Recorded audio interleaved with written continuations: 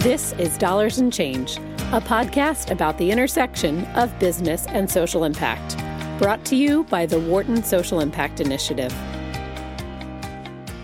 Hello and welcome to Dollars and Change. This is Catherine Klein. I am delighted to be speaking today with Cheryl Dorsey, who is the president of Echoing Green. Cheryl is a leader in social entrepreneurship, a trailblazer, much awarded for her leadership in this space. I prominently have worked on with many boards, many organizations, been a member of the a White House Fellow, a member of 2 presidential administrations, and I will say, as a Wharton faculty member, I'm just looking at all these Harvard degrees: Harvard Medical School, Harvard Kennedy School, Harvard Radcliffe Colleges. There are a lot of Harvard degrees here as well. So, Cheryl, thank you so much for joining us today. It's great to talk with you.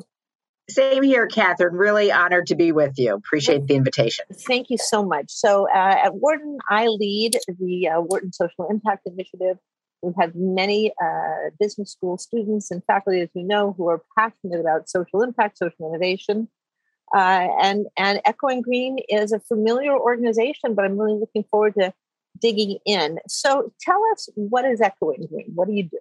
Well, Echoing Green, as you mentioned, it has been a pioneer and pillar and anchor organization in the field of social innovation. We're an early stage funder of emerging best-in-class social entrepreneurs, Catherine. So our job is to go out and source next-gen talent, vet it, and then invest in it and help it to grow and scale. We really do take a very focused and intentional approach on identifying and supporting the leader of that social enterprise, because we really do believe that by developing a cadre of best-in-class leaders, that's a direct pathway to driving positive social change. And you are funding and supporting, mentoring, sponsoring these the leaders of these social enterprises. I think you use the term typically social entrepreneur to describe these people. Can you define this term? Because frankly, we struggle with defining social enterprises and social entrepreneurs. No, I think that's right. And again, I think that's not unusual in a field that is still fairly young, right? So most people sort of trace the origins of the field of social entrepreneurship, social innovation back to 1980. When 2 key organizations were founded, one being Ashoka, which was all about identifying this newfangled social sector actor called the social entrepreneur, who was identifying and scaling ideas to drive positive social change. And then New Ventures, I think that's the right name, started by Ed Skloot to basically focus on the sustainability of social enterprises and nonprofits. And sort of those 2 streams of work over the years have come together to be what we identify today as social innovation. And just very simply, social innovation is what we consider to be the process of developing and deploying effective solutions to challenging and often systemic social and environmental issues in support of social progress. I should be clear that the work of social innovation is a broader concept, but does include the work of social entrepreneurs. So social innovation is the entire system of which the work of social entrepreneurs is a part. So quite often, people will point to some very successful examples of social innovation, which would include microfinance, right? The fair trade movement. In this country, sort of the charter school movement.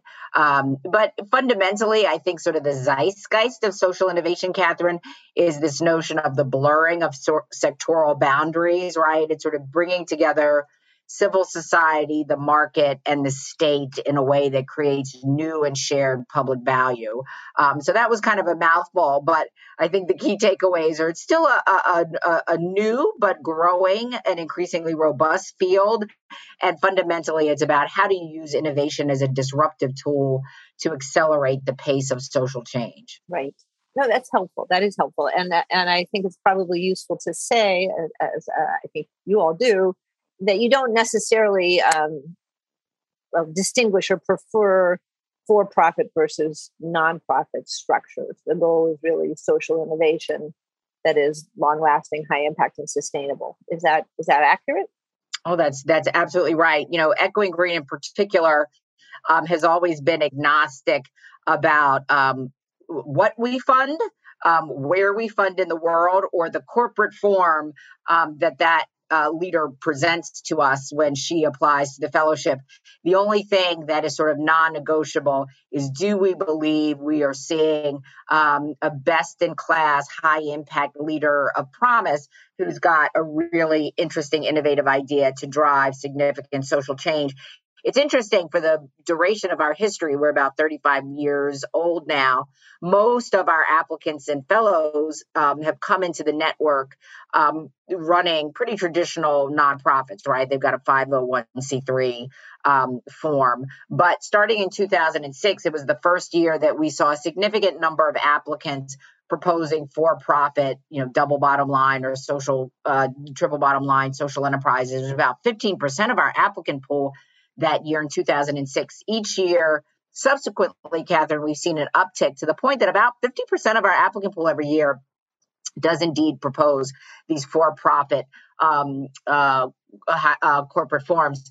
And I think, it just speaks to the fact that a lot of these young next-gen leaders recognize that there's simply not enough philanthropic capital to solve our social and environmental problems at scale. So recognizing how to crowd in different forms of capital to engage in the work of social impact, really one of the key and enduring trends of the social innovation space today. So you received many applications. Talk to us about the process. You received many applications. Who are these people? They're from all over the world. Your acceptance rate is very small. Give us some specifics of that, and how are you selecting these fellows? And then once they're selected, what happens to them? But let's first start kind of with the application, with the top of the funnel. Yeah, sure. I mean, the application process is something that we continue to iterate on and try to better. And by that, I mean, to sort of make a more generous, open, equitable, inclusive process. I think Echoing Green, from its founding principles, has always believed in believing the entrepreneur, right? So believing talent and trying to deconstruct and dismantle the inevitable power dynamics between funder and potential grantee or recipient. So we believe in our entrepreneurs. So we try to build a really robust outreach process, sort of inviting people to essentially share their hopes and dreams with us, and then make it very clear that we will give them a fair, open, and generous hearing to just share how they think they can change the world. We, in many ways, sort of crowdsource our vetting process, Catherine, really believing in the wisdom of the crowds, where every year we engage upwards of 800 volunteers from all over the world who spend, their limited and precious free time helping us sort of read through and evaluate these applications that come to us from, 160 countries around the world. We certainly do privilege the voices and the input and insight of our fellows because they know Echoing Green, they know the community, they know full well the journey of what it means to be a social entrepreneur. So we very much incorporate sort of a peer-led, peer-to-peer vetting process that allows applicants over the course of about 6 months to share their ideas and continue to share more and more about their ideas. So in many ways, we're walking along their early stage development business model journey with them throughout the couple of stages of the application, which include sort of 2 rounds of a written application, which we do believe helps them refine and hone their idea. We're not trying to make the application onerous. We want it to be additive to help them on their journey, regardless of whether they become an Echoing Green Fellow. And then the final step of the process is the ability to meet in person these wonderful applicants. Obviously, in an era of a pandemic, Catherine, the in-person opportunity to spend some time with these folks is not possible, but we've shifted that process virtually to the best of our ability. And through conversations over the course of a couple of hours, hopefully getting to know sort of the spirit and the soul of these entrepreneurs and pressure testing some of these ideas, have to make the very tough decision of whom we invest our very limited resources. So it is a journey, it is a process, but we think through this relational process, we are able to select some terrific early stage leaders that we believe we can walk alongside as they try to launch these enterprises. And again, I mentioned that we're very much focused on the leader. We've got sort of a rubric, a scoring criteria that has about 4 criteria through which we evaluate the leader, and 3 or 4 criteria through which we evaluate the enterprise. We take much more seriously and weight much more heavily the leadership potential, right? Because again, we believe in the power of talent to drive change around the world. So looking at everything from how passionate the entrepreneur is about the work. We believe in many ways that passion is the catalytic fuel that allows her to do the work she needs to do despite all the roadblocks that will be in her way, which brings us to the second quality that we're trying to suss out: resilience, right? We know that failure is a significant part of the entrepreneurial journey. We actually, I think failure is an important part of the learning process. So it's not if you fail, it's what you do once you fail. How do you sort of get yourself back up and dust yourself off? And then a quality that we see time and time again in the Echoing Green Network, which we talk about, is resource magnetism. It is a different quality than charisma. It's really about sort of the stickiness of the leader, recognizing that these leaders are part of and are building social movements. So their ability to attract various forms of support to their cause, whether it be financial support, volunteer support, media attention, their ability to draw in and mobilize the levels of support is a really important quality for the work that they're trying to do. And then, we know that these are very early stage folks, Catherine, so we don't put too much weight on the business model, because we know as soon as the ink is dry or the last click of a document is typed, it is dated. So we're just looking for the ability of them to be thoughtful, to respond to external factors, and to be able to iterate as they're trying to build their enterprise. So, wow, you said so much there. Fantastic. I love these so much. I want to unpack a few things and underscore a few points. You talked about their passion, their resilience in the face of failure, their resource magnetism, and not so much the enterprise business model. You're looking for the talent at least as much as the actual organization. And that's a familiar theme from venture capital. We often hear that, that we're betting on the entrepreneur, not necessarily the initial product or plan. 2 other things I wanted to ask you about and comment on. One is just some of the numbers. My understanding is you are getting 2,000 to 2,500 applications, and ultimately selecting about 1 or 2% of these folks for a class of a small class. So give us the numbers. Yes. So typically we will get probably more like 3,000 or so submissions, as I mentioned, from about 160 countries around the world.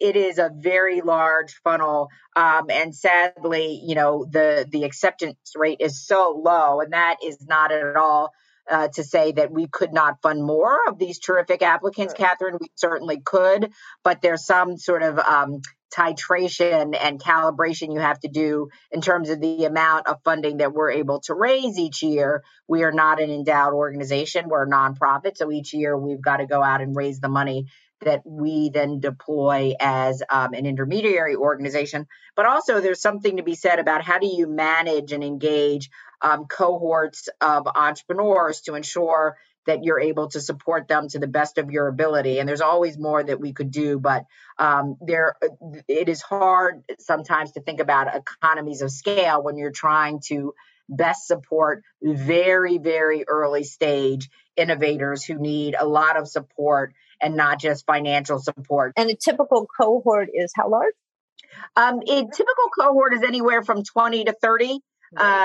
Yes. So again, there's something about the power of walking together with your fellow entrepreneurs. It is a terribly lonely journey to be an entrepreneur.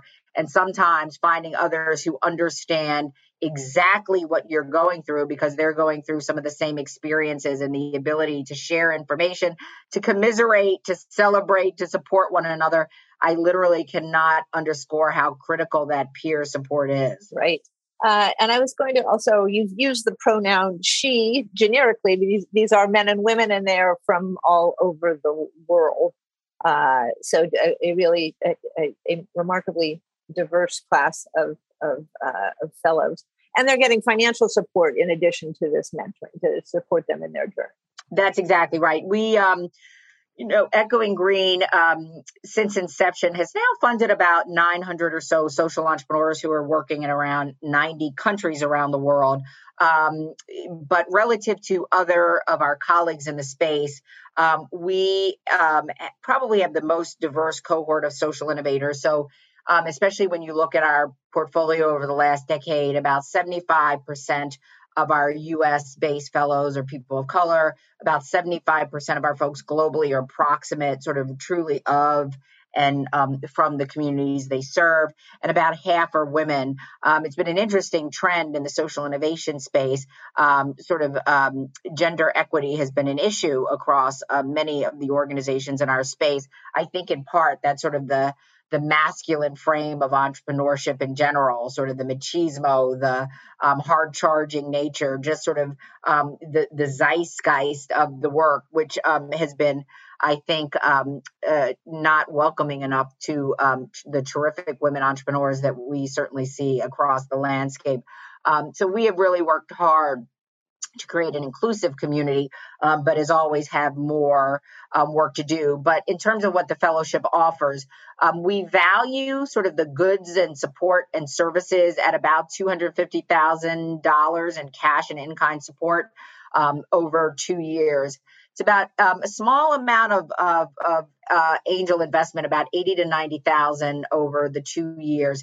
That is not a lot of money, obviously, but it is completely unrestricted risk capital for that entrepreneur to deploy as she sees fit, which in the early stages is super important. And then we work really hard to embed them deeply in the Echoing Green network so fellows can support one another, but also we can connect them across our broader network of investors, philanthropists, thought leaders, media partners. So we work hard to create this supportive, enabling ecosystem, which, at its best and highest use is truly a rising tide that should lift all boats. Fantastic. I want to note that you yourself were an Echoing Green fellow in almost 20 years ago, and then have obviously gone on to become the president of Echoing Green. And I have so many questions for you. Let's start with, and I know we don't have all that much time, but at a high level, what's changed? What has changed as you think back over the last 20 years? You can take a shorter window in the kinds of organizations that you're seeing, the issues that you're seeing. What has changed in this field of social entrepreneurship and the applicants you're getting, the people you're selecting? That's a great question. Yeah, and it's been really interesting to have this bird's eye view of the evolution and growth of the field. Certainly what we talked about a little earlier in terms of the growing number of for-profit or hybrid enterprises, which I think, again, what I shared earlier is in part the analysis that the pool of philanthropic capital simply isn't sufficient enough to drive the kind of change we need to see across society. But I also think it's a nod to the popularity of social innovation that has penetrated settings like yours, so business schools, communities where business leaders are recognizing that an impact approach is vital, recognizing that part of the work of society is to reduce the negative externalities that businesses and other sectors throw off. And, if you can sort of prevent that from the start and sort of build organizations that do, in fact, think about their social impact, their environmental footprint, as well as their financial outlook, that is a more sustainable approach for sure. So I think that's one of the key trends in our sector. And I do think also I would say the democratization of social innovation is also a new trend. The origins of social innovation in many ways happened at places like Wharton, at Penn, sort of in elite spaces that in its early years really engaged a particular type of student, a person of privilege who had access to university resources, to capital, to the principles and practices of social innovation. And as it has become increasingly a clarion call for people who recognize that the solutions, the frameworks, the structures of the 20th century are just not working for enough of us, it has engaged and emboldened a broader set of stakeholders, which I think is terrific. So more people from more parts of the world, across generations, across boundaries, have gotten engaged in the work. And I think that's really exciting to see. And then I think the last thing is that there's been a real professionalization of the field, which you would expect to see, where you've got not only professionalization, but bureaucratization of regulatory structures, talent pipelines, place-based work that's starting to spring up around creating social impact ecosystems. I think these are all interesting trends, and I think they will only continue because the field seems to be exploding, especially in this moment when so many of us realize that so little is working for people around the globe. Right. I know we don't have a lot of time left, but I know that you have been outspoken in speaking about inequities, racial disparities in funding, gender disparities in funding of social entrepreneurs, not only in the United States but around the world. And I hope you can tell us just a little bit about the collaboration that was just announced with Goldman Sachs to support Black women social entrepreneurs. Also, I would note an interesting, when you spoke about places of privilege, obviously Goldman Sachs is a place of real privilege. And I'm glad they're contributing to this work. So tell us about this partnership.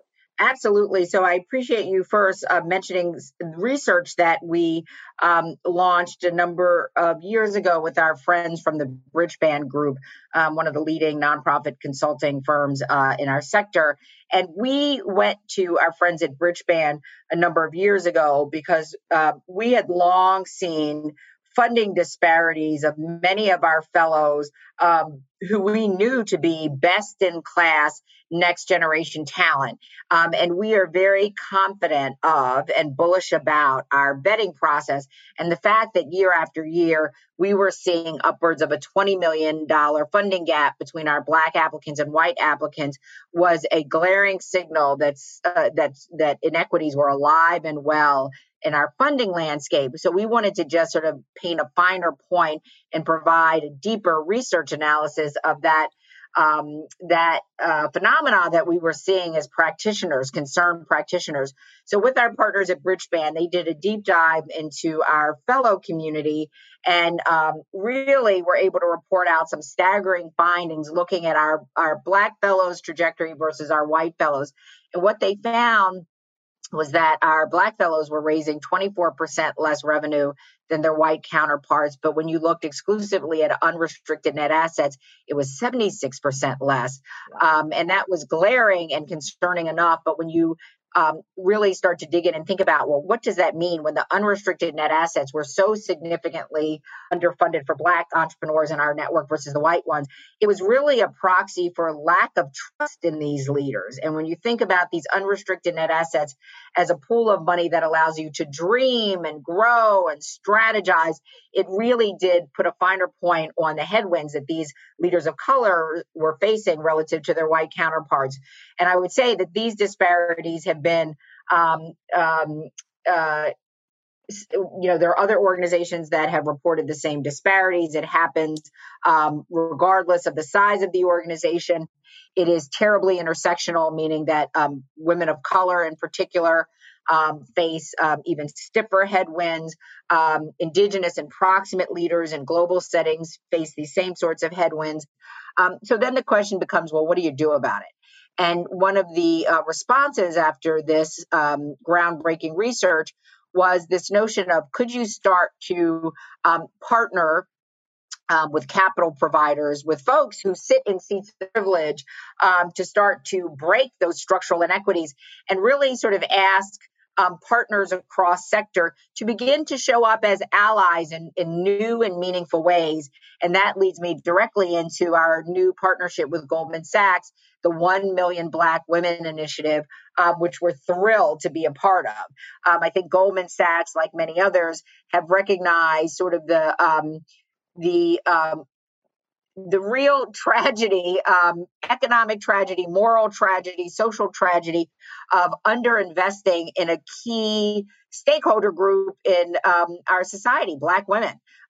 Black women were heralded as heroines of our election cycle of last year. But when you look at many of the disparities confronting African-American women like me, the disparities tell a very different tale, being locked out of healthcare opportunities that literally have life and death implications, lacking access to financial on-ramps that are vital to closing the racial wealth gap that confronts so many African-American families.